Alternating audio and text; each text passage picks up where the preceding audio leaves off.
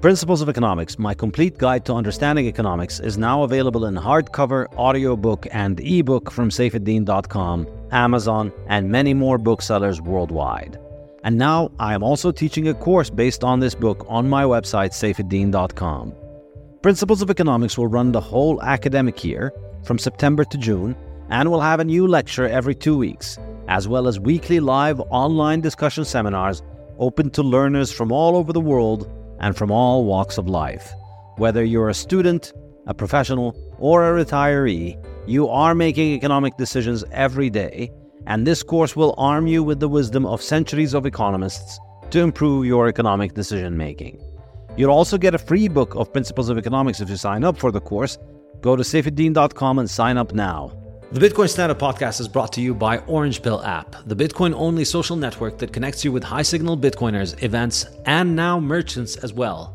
If you're like me and can't stop talking about Bitcoin, you know how challenging it can be to talk to the no-coiners and how nice it is to talk to someone who gets you. With the Orange Pill app, you can find the Bitcoiners near you and they can replace the no-coiners in your life.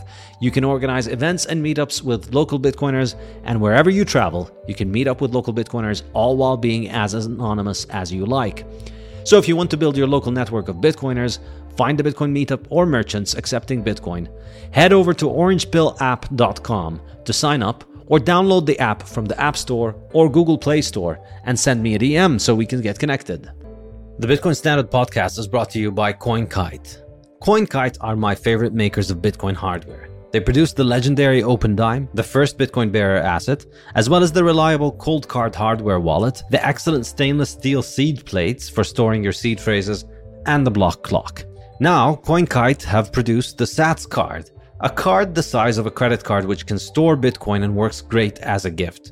CoinKite have just produced a limited edition gorgeous Bitcoin Standard Sats card, which carries the Bitcoin Standard logo, and you can get it from coinkite.shop/Bitcoin Standard. Use the code Bitcoin Standard to get 5% off your purchase.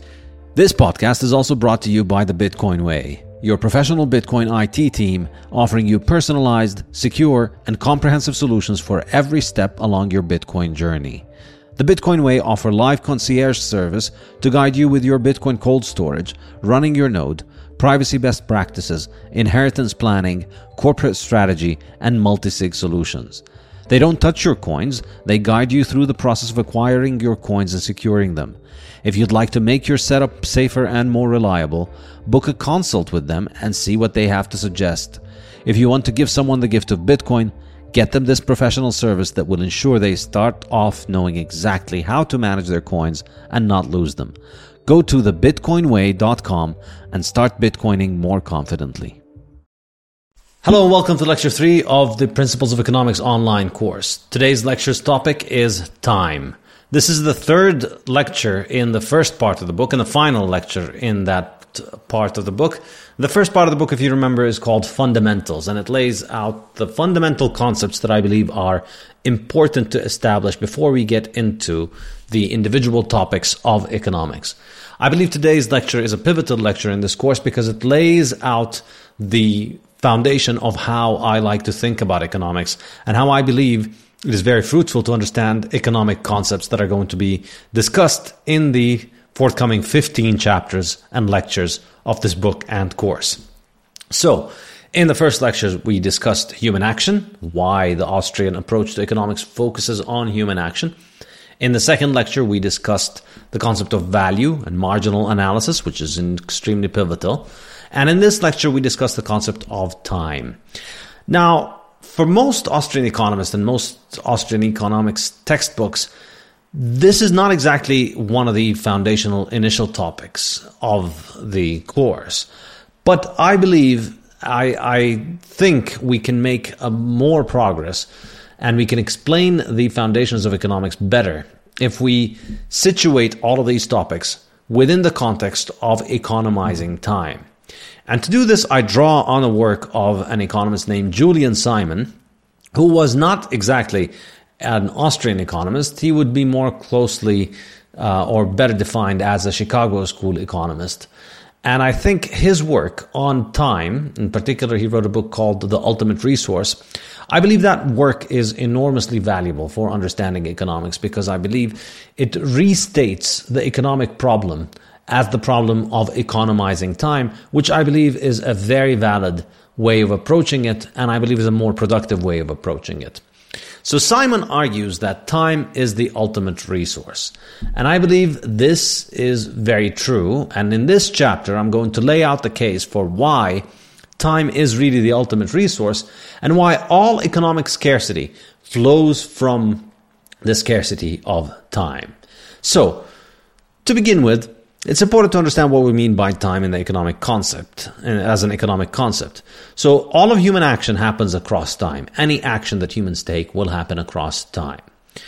And all economic decisions that people take place across time. Production requires time. Everything that we do in economic activity has time as an essential component. All economic production processes need time as an input into them in order for them to happen. So, and also, we need to understand that humans are mortal, so our time is scarce. We can't live forever, as far as anybody can tell. And so therefore, time is scarce. So, because of what we discussed in the previous chapter, we know that in order for something to be an economic good, it needs to be scarce. If it offers you utility, and time obviously has utility to us, you'd rather have time than not have time, because if you don't have time, you're dead. So clearly we have utility from time, and as something that gives you utility is valuable if it is scarce. We have to value things that are scarce. And that's why time is valuable, and that's why time is scarce.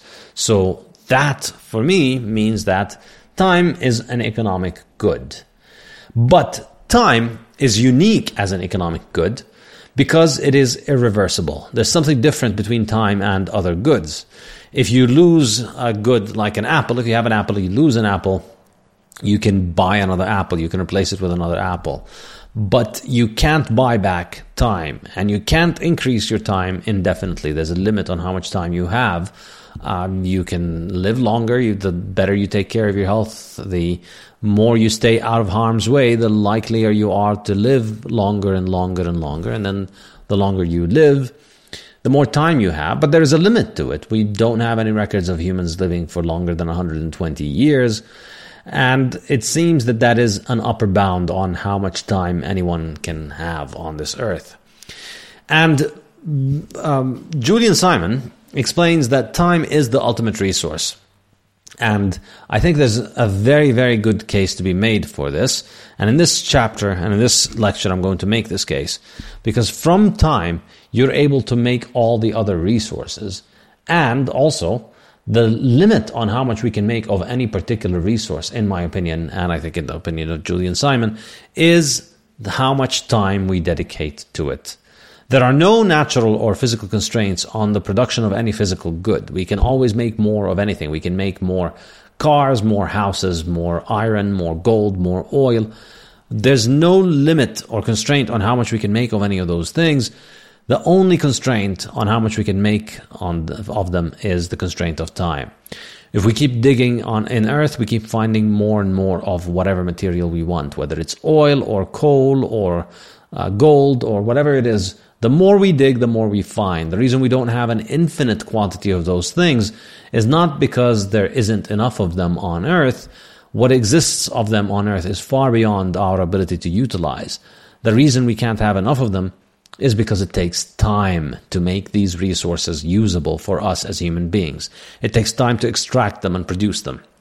So, because of that, I think all economic scarcity is a manifestation and a consequence of the scarcity of human time. It's only because time is scarce that we are suffering from the problem of the scarcity of economic goods. The only reason goods are scarce is because our time to make them is scarce. So, the scarcity of our time really is something that becomes obvious when you think about it. You know, we only get one shot at life. People live once, and you never know how long that it will last. You're born, and you could live for 1 minute, or you could live for 100 years, or 120 years. You have no idea at what point in those 120 years you die. It could happen anytime, any moment. Something can happen and you could die. So your time is really unique in this sense that you get one shot at it, one shot at time. It has to remain continuous. Nobody's been brought back from the dead. Well, maybe some possible exceptions of near-death experiences could be argued to be dead, but practically speaking, you get one shot at life. If you die, that's it. It's over. So you have one shot at life. It's uninterrupted. You can't get a do-over. It's not a video game where you can just restart the game and get another shot at life. You have one shot, and you have no idea how long it'll last. You could die any moment, any day. So as people grow from childhood and infancy to adulthood, they begin to understand this. They begin to understand that there is a thing called death. They begin to understand that their life will not last forever. They begin to realize that time simply runs out, and therefore it is scarce, and therefore you start to economize it, and you start to dedicate it towards the things that provide you the most value. And from that, I think we can see that economizing time is the ultimate economizing act, because it is what gives everything else its scarcity. Even if we had an infinite amount of all other goods, your time is scarce, and so you can't enjoy all these other goods, and you have to prioritize and choose between them. And that means they will inevitably be scarce. So, physical resources, we see, they continue to get more abundant, but time just gets scarcer. And Julian Simon calls the time the ultimate resource because it can be used to make all economic goods. The term resource is inaccurate for material objects, as they are products of applying our time, the real resource, the only real resource, into transforming infinite materials into useful economic goods. The term resource suggests that these things are just there for us to pick up, that we are in some Garden of Eden where these things just fall into our lap. But that's not accurate. These things aren't just falling into our lap, and we're not just consuming them. We're not passive consumers of things that are just given to us from heaven. We need to make all of these economic goods, whatever they are. Whatever economic good exists requires human time to produce and to make. Even picking a fruit from a wild tree that nobody has grown the tree, nobody owns the tree, nobody has harvested or taken care of the tree before. If you wanted to pick the fruit, it still takes time to pick the fruit and to move it to your mouth and eat it. So the process of consumption requires production beforehand, and that production process requires human time. So the limit on all things is always the amount of human time that we have. It's not accurate to think of resources as things that just exist that we consume. Resources are really products. Even the most raw resource is a product. You don't just get iron ore or copper or any of these resources. They don't just manifest magically when you want them. That's kind of what is implied by the term resource. Even these raw materials, raw minerals, require significant amount of work in order for them to exist in their supposedly raw form. You need to dig an earth, and you need to process them heavily in order to produce them in a supposedly raw material. So that's why it's better to think about material goods as being limited, not because of Earth being finite. It isn't exactly that Earth is finite. That's not exactly what makes things limited for us. Because given the size of the Earth and given how little we consume, they are practically infinite. That doesn't mean they're not scarce. They're more abundant than our ability to exploit, but they are scarce because we don't have the time to process all of them and to provide us with an infinite quantity of them. So the binding constraint on our ability to consume things is the time we have, not their absolute quantity on Earth. That's really the key concept to understand. So yes, it's true that the Earth is finite. There's a limited amount of everything on Earth, but that amount is so enormously large compared to what we consume that it's completely irrelevant. What matters to us for our economic decision making is the time we need to spend in order to produce those things. So economic scarcity is a function of the scarcity of human time. And because of the function of economic scarcity and the scarcity of human time, we're able to understand the concept of opportunity cost, which is a very, very important concept in economics. And the concept of opportunity cost refers to the cost of an act in terms of the foregone value of a different act you could have done instead. This is a very important concept. So it's not just the cost of something is not just the direct monetary cost that you have to incur in order to get it.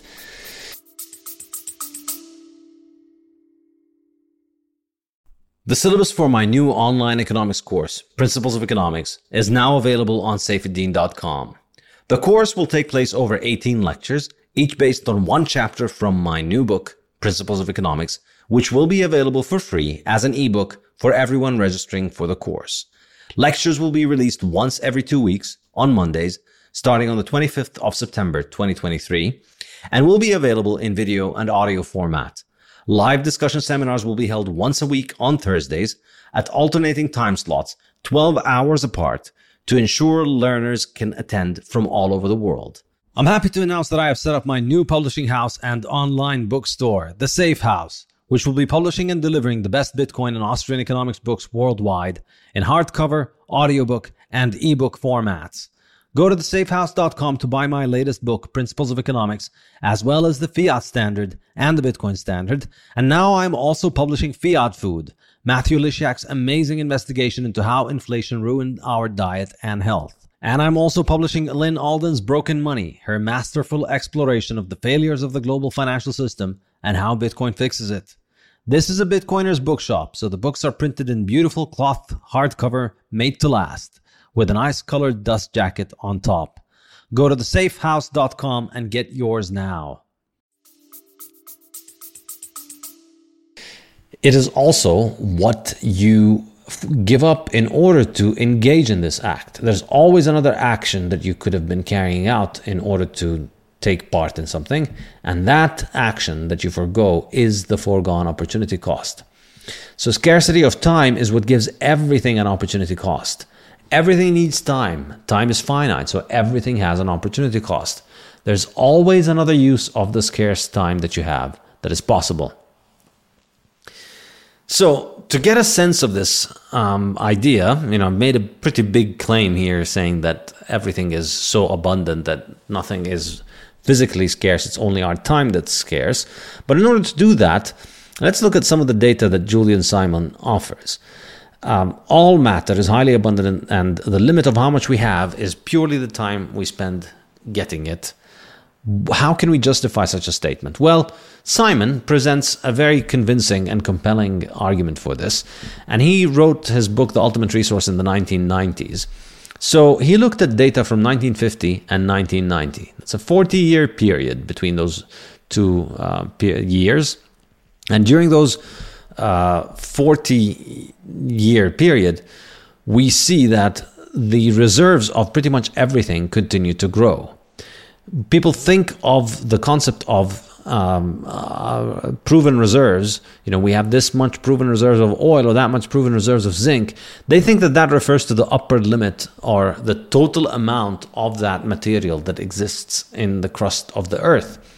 But that's not accurate. It refers specifically to the amount that we've discovered that we haven't taken out, but that we know exists in Earth. But the Earth is far bigger than just the things that we've dug for. So you've dug holes and you know that there is this much here and there, but you haven't excavated the entire Earth. You haven't run an entire inventory of the entire planet. Nobody can do such a thing. It is so enormously, unthinkably, impossibly expensive for anybody to carry out something like that and to be able to do a full inventory of how much metals exist under the crust of the earth. So what we refer to as proven reserves, which is usually presented as the reason why the earth is limited, that we have this much proven reserves and we're consuming this much, so if we continue to consume at this rate, then in 20 years we're not going to have anything left. This is how people generally look at the concept of scarcity. They focus on proven reserves and they compare it to annual consumption, and then they arrive at the conclusion that we are going to run out of our reserves at a certain period in time, given our rate of consumption. But the proven reserves is not at the magnitude that exists on Earth. In fact, if the idea that we are consuming the proven reserves and the proven reserves are everything that we have, if that is true, then what would follow is that the proven reserves would decline over time. The more time goes by, the less reserves we have left because we keep consuming from them. But what do we see? We see the exact opposite. And so Julian Simon looks at data from 1950 to 1990, and he compares those two periods. In 1950, the world's population was around 2.5 billion people. In 1990, it was 5.3 billion people. In 1950, global GDP was $9.5 trillion of GDP. In 1990, it was $47 trillion of GDP. So, and this is constant adjusting for inflation. So we see, if we expect that the population has grown and economic production has grown, you would expect that we're running down our reserves. The proven reserves of all of these materials have declined. But instead, what do we find? We find the exact opposite. So if we compare the growth multiples, we see that the population went up by 2.1. We see that GDP went up by 5. So a factor of 5. So GDP went up 5 times. But what happened to proven reserves? Not only did the proven reserves not decline, they went up by several multiples. So in 1990, the proven reserves of lead were 3 times the proven reserves of lead in 1950. So 40 years of consumption of lead, 40 years of growing consumption of lead. Every year we consume more lead than we did before.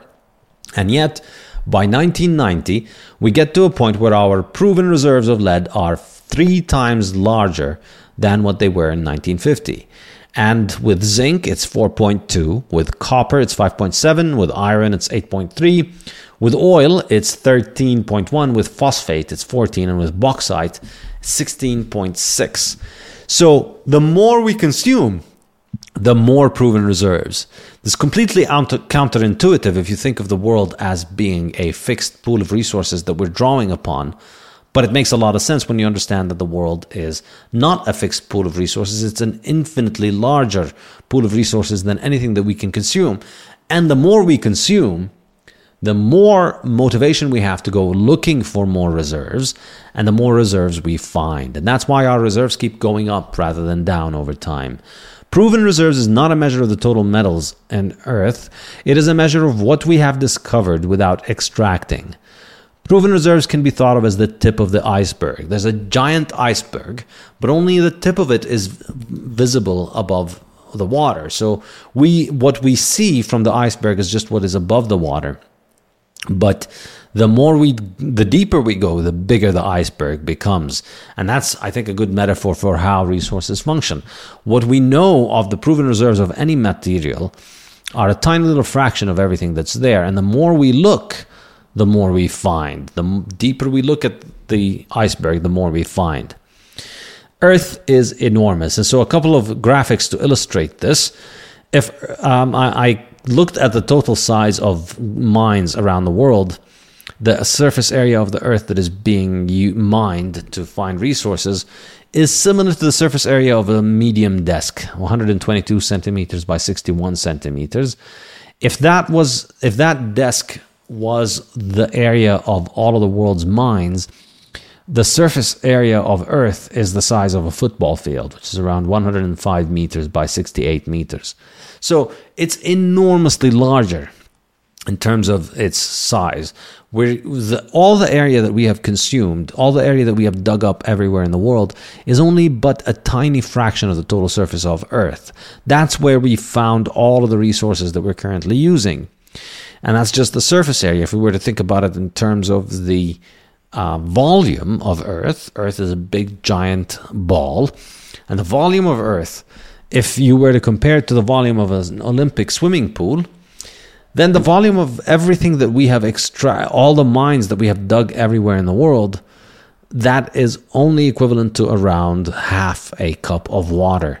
So half a cup of water is an imperceptible amount of water in a swimming pool, in an Olympic swimming pool. If you had an Olympic swimming pool and you took half a cup of water out of it, nobody would notice. It's what happens between condensation and evaporation. Probably half a cup of water is going in and out of a swimming pool pretty much every hour or maybe every minute because of the variance in temperature around the pool.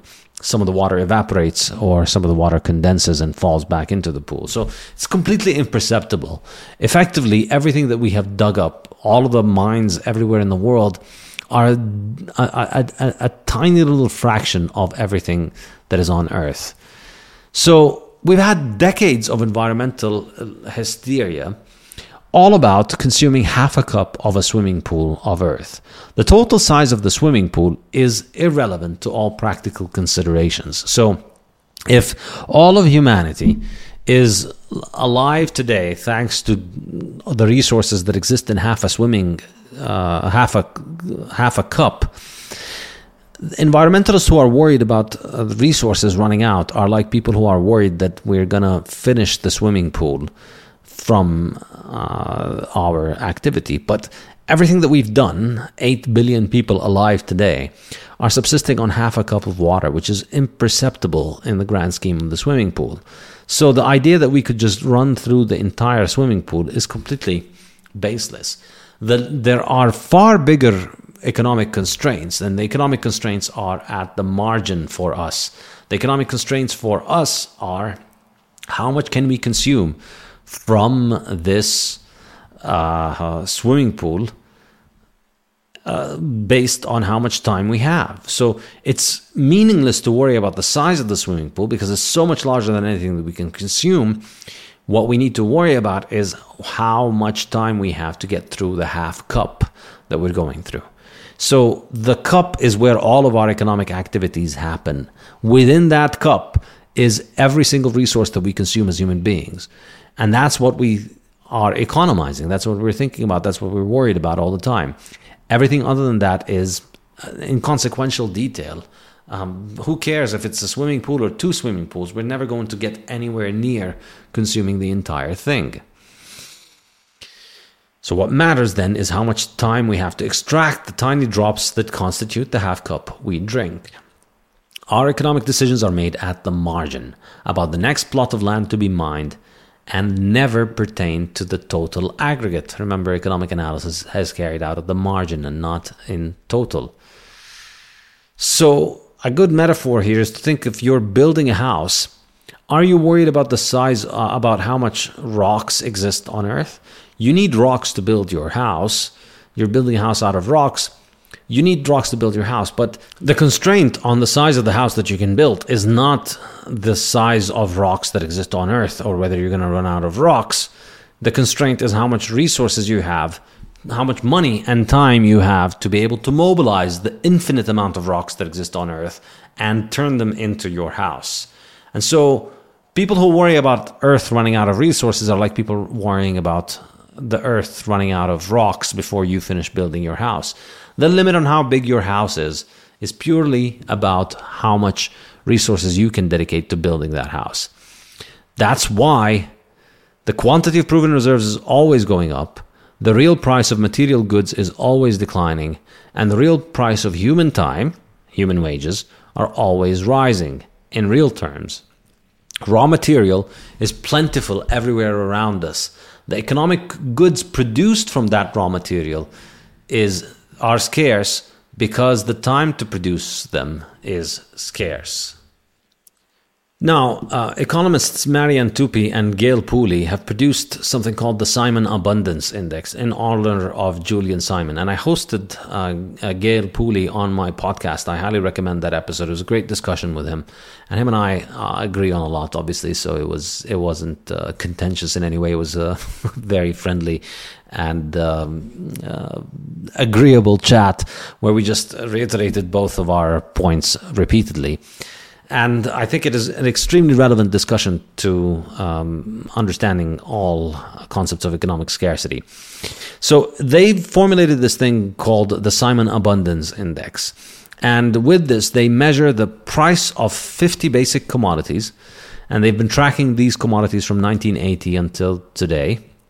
And when I wrote this book, they had the data from 1980 to 2000, which is a nice round 40-year period, which allows us to pass good judgment on it. So measured in terms of their wages, the price of these commodities dropped 75% in 40 years. Now, obviously, the prices of most things go up in nominal terms, but that's because fiat money is broken and it is losing value because it is even becoming more and more abundant than those things. But the price of these commodities in terms of human wages has dropped significantly. In fact, in 40 years, it's dropped around 75%. And during that period, human population increased by 75%. We have 75% more people in 2020 than we did in 1980. And yet, the cost of all of these goods has gone down significantly. That is truly eye-opening, I think. So, and the reason for that is that humans are not leeches on Earth. We produce these resources. We don't consume them. We produce them. So if you look at this chart, you see that the change in the price, the time price, has changed significantly for these commodities over time. And you measure them compared to wages, you see that pretty much all of them have become enormously more abundant. And so the abundance multiplier is how much you can buy for 1 hour of work.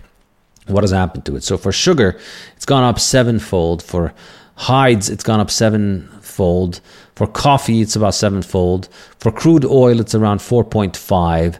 For the average for all those goods is about 4-fold. So 1 hour of work today can get you 4 times as many of these commodities on average as it could back then. In other words, the cost has gone down 75%. Even for gold, it's 1.8 times as much. For zinc, it's 1.7. The lowest we find is iron ore, and that's 1.3. So you still get a 24% decline in the cost, and that's the lowest one. And that's probably only this low because there was some kind of supply problem in 2000 that changed the prices. So the only real scarcity, because of this, I conclude that the only real scarcity is human time. Resources just become more abundant with time. We keep making more of all of those things, and we can see that with oil reserves, which continuously rise more than consumption. This is another great chart to illustrate this point. And many people told me that, well, not many, but several people have told me, a couple of people have told me that when they first looked at this chart, they thought there was a line missing. Because when you look at it, you only see one line, and that is the total proven reserves. And you see, proven reserves between 1980 and 2020 have more than doubled. We've gone from under 700 to over 1,700 billion barrels of oil in 40 years. And that's just the proven reserves. They've gone up enormously. What has happened to consumption during that time? Consumption has also gone up enormously, but if you compare it to reserves, it is imperceptible. It's that little line here at the bottom, which looks like it is just the x-axis, but it isn't.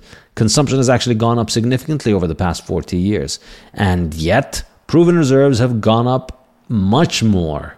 So oil is far more abundant today because we consume more, so we look more, so we find more, and so the reserves that we know exist continue to grow. And that's why oil continues to become more and more and more abundant.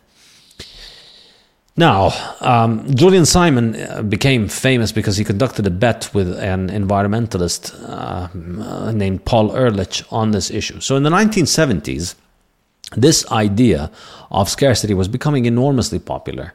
And the reason for that, of course, was that inflation was causing the price of everything to rise. And of course, governments aren't going to tell you that the reason that the prices are rising are all due to central bank and monetary intervention by the government, causing the money supply to rise and causing the prices of things to go up.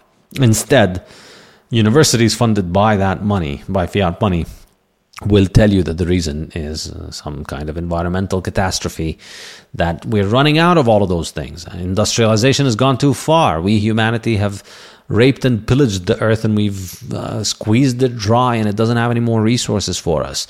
And so earth is running out of all the things that we want.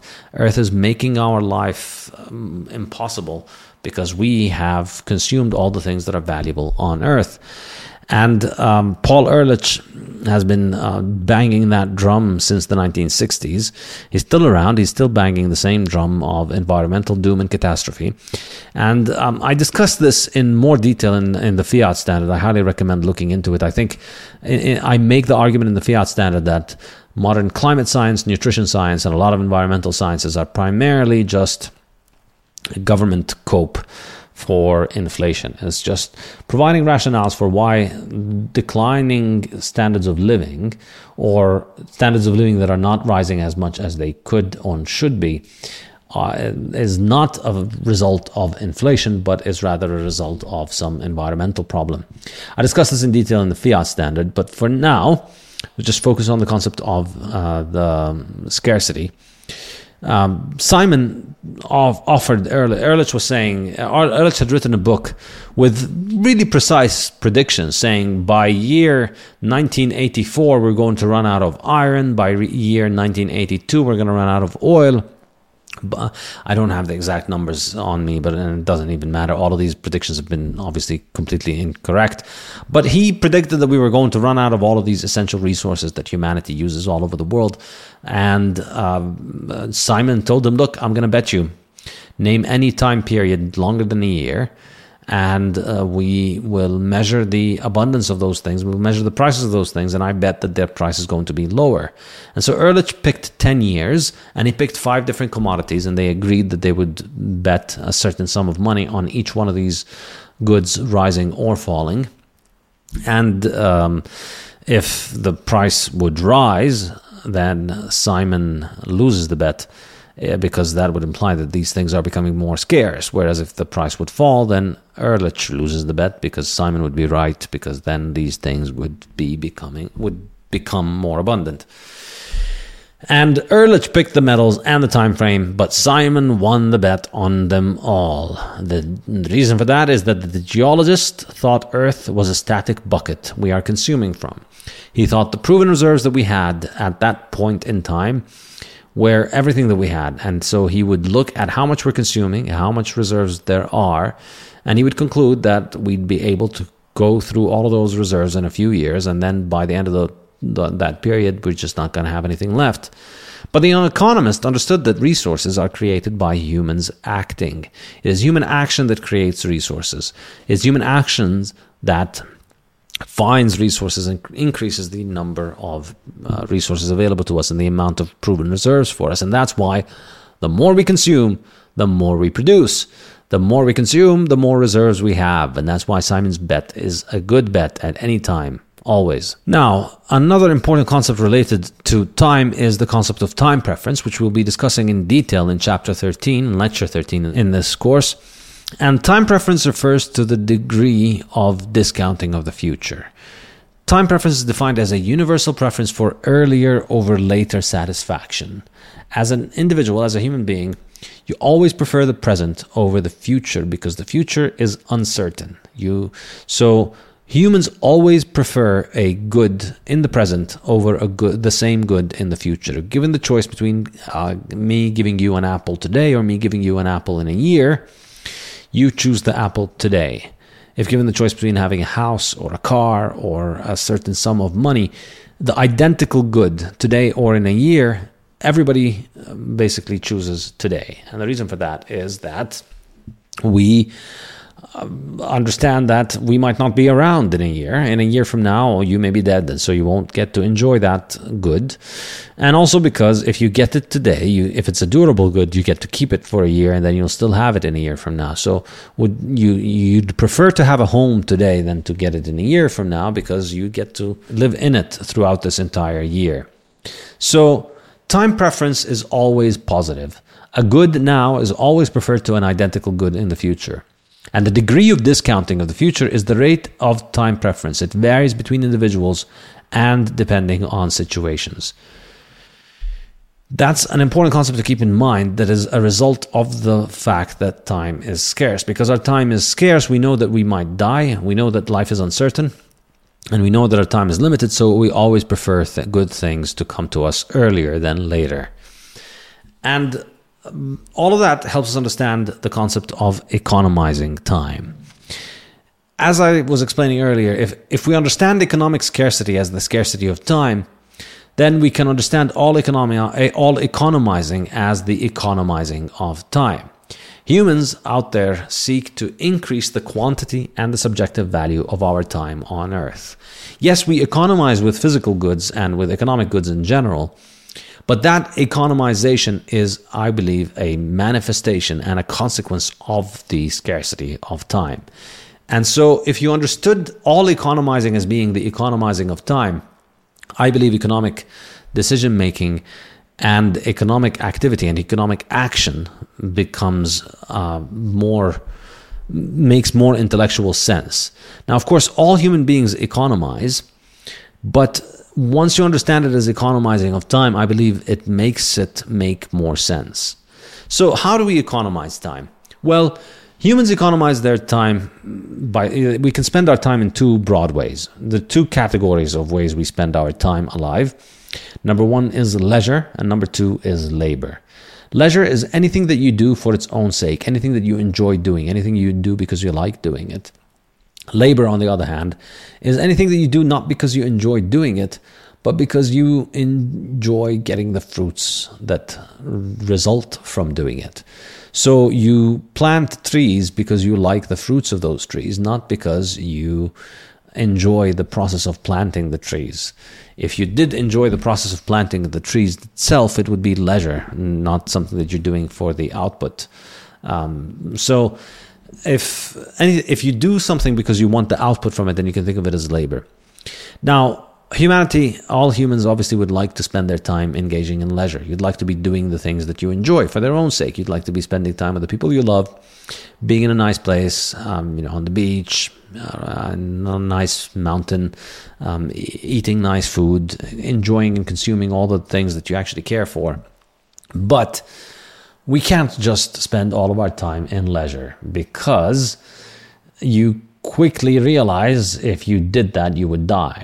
You'd run out of resources eventually, and then you'd starve and die, and then you wouldn't have any more leisure. So what do? You need to take time out of leisure to work, to provide for yourself so that you can have more leisure, because otherwise you would die. And so you need to economize, and you need to decide how much time you spend between labor and leisure. Reason also, even if it wasn't just about an issue of starving, reason also allows you to imagine ways in which you can improve the quality of your time and the quality of your leisure. So even if you did have enough resources to last you for your entire lifetime, you could still figure out a way in which you could work and therefore increase the amount of resources available to you, and then increase the quantity and quality of leisure that you have available for you. And so you give up some leisure in order to attain better outputs and outcomes in the future. So we can think of the economic question as how do we trade off present utility against longer survival and future utility? You give up present utility in that you get off your nice chair on the beach. You get out of bed in the morning when you'd rather be lying around in bed for another couple of hours. And you go and you do things that you don't want to do, and that you would not ideally want to do. You go to your work, you listen to your boss tell you to do things, you go and you plant trees, and you go and you do things. And again, you do those things not because you want to do those things. You do those things because you want the output that those things give you, because the output that they give you provides you with more utility for the future that allows you to live a better life. It increases the quantity and the quality of time that you have on Earth. And so this trade-off, this individual trade-off that you make every day between your present self and your future self, I believe is the most important trade that any individual does. You trade with the rest of the world 5 times a day, 10 times a day, 20 times a day. You sell a few things, you buy a few things. That's it. But every day you make an infinite number of trades with yourself, with your future self. You buy things from your future self and you sell things to your future self every day. Infinite number of times. Every time you decide to do something, it's going to affect you in the future. Anytime you decide to work, you're sowing seeds that are going to produce output that's going to make your future better. Anytime you decide to consume, to indulge yourself, to have fun, you're consuming things that you could have used otherwise for the future. And so this I believe is a good starting point for thinking about all of economizing. Labor is just the first, simplest, most obvious way of economizing. And it is something that we share with animals. Animals basically engage in labor. And an animal understands that they need to eat, so they go out and hunt. A lion realizes they're hungry, and so they get off their comfortable perch as the king of the jungle and needs to start running around, running really fast to catch a deer or an antelope or a buffalo so that they can eat it and be full. So there is labor involved there. There's work. Animals are able to do that. But we as human beings, we engage in more sophisticated acts of economizing than just labor. Labor is the first one. But the next 9 chapters of the book are going to be discussing 9 different ways in which human beings economize. And I thought, after thinking long and hard about this, I structured this book around these 9 chapters. So the first 3 chapters that we're just concluding right now give us the introduction to how to think about economics, how to think about economizing, with introducing the concept of human action, value, and time. And then the next 9 chapters introduce how humans economize. How is it that humans are able to engage in economizing acts? And the first 5 of these 9 chapters, chapters 4, 5, 6, 7, and 8, introduce individual economizing actions, things that you could do on your own if you were in an island on your own, that as an individual you're able to do. So the first of these is labor. We work, and that's something, as I said, animals can do it. Any individual on an island on their own, you can do it. You figure out you're hungry, you start running after the rabbits so that you can eat one of them. That's the simplest way in which we can carry out labor activity. That's the simplest way in which we can economize. But then we as human beings, we develop more sophisticated ways of economizing. We develop the concept of property. You realize, maybe I should just take this little spot of land that's in a nice location and that's on the top of a little hill, so isolated, so it allows me to be in a strategic position in case animals want to attack me. I'm going to make this mine. I'm going to invest in it and make it my property. And that's an enormously important concept that human beings arrive at. And then we can discuss the concept of capital. And that's when you realize it's actually better for me to hunt with a spear. So instead of just spending all my day trying to hunt with my bare hands, I'm going to spend part of the day building a spear so that then I can use that spear to hunt, and that'll increase my productivity. It's an enormously powerful way of economizing. Accumulating capital allows you to increase your productivity. Then the fourth one is technology. We start improving the ways in which we economize by finding newer ways of combining the resources that we have in order to produce economic goods. And then the 8th is power or energy. How we're able to dedicate more and more energy towards meeting our economic needs. And the economics of power are also enormously important. Having discussed these 5 ways in which individuals economize, we then move toward the economizing in a societal context, in the concept of within the context of a society. So socially, the first 5 we economize individually. The next 4 are ways in which we economize as a society, as individuals together. So what do? First thing we do is we trade with one another, and that's a great way for us to increase our productivity when we trade. The more we trade, the more productive we become and the better outcomes we can have. We also develop the concept of money, which we're going to discuss in detail in chapter 10. And then we discuss in even more detail in chapters 13, 14, and 15. And then when we have trade and when we have money, that allows us to develop the market order. And that is the topic of chapter 11, which is an enormously important concept. And then finally, within the market order, we have the system of capitalism. And that is, I believe, the capstone of economizing for humanity. That we are able to engage in these 5 ways of individual economizing. And then when we trade, and then we develop a money order, a monetary system, that allows us to engage in a system called capitalism, which we're going to discuss in more detail. And capitalism really is what allows us to have human civilization. And I'm going to discuss this in a lot of detail in chapter 12. And then when that is concluded, we are going to go back to the concept of money, discuss money because I believe it is an enormously important part of economics. So chapter 13 will discuss time preference, which is the foundation of understanding money from the Austrian perspective. Chapter 14 will discuss banking and money. And then chapter 15 will discuss how money and banking go wrong under a fiat system, under inflation, and how the manipulation of money leads to many of the problems that we see around us today that most people think of as a natural part of a capitalist economy, but in fact are nothing but a natural part of a distorted fiat capitalist system. And then the final 3 chapters will discuss the concept of civilization and defense, and how human beings are able to engage in defense and protection, and the economics of these questions. So with this, I hope with the first 3 lectures, I've laid the groundwork for what to expect in the course and in the rest of the course. And so stick around for the rest of the lectures. Thank you very much.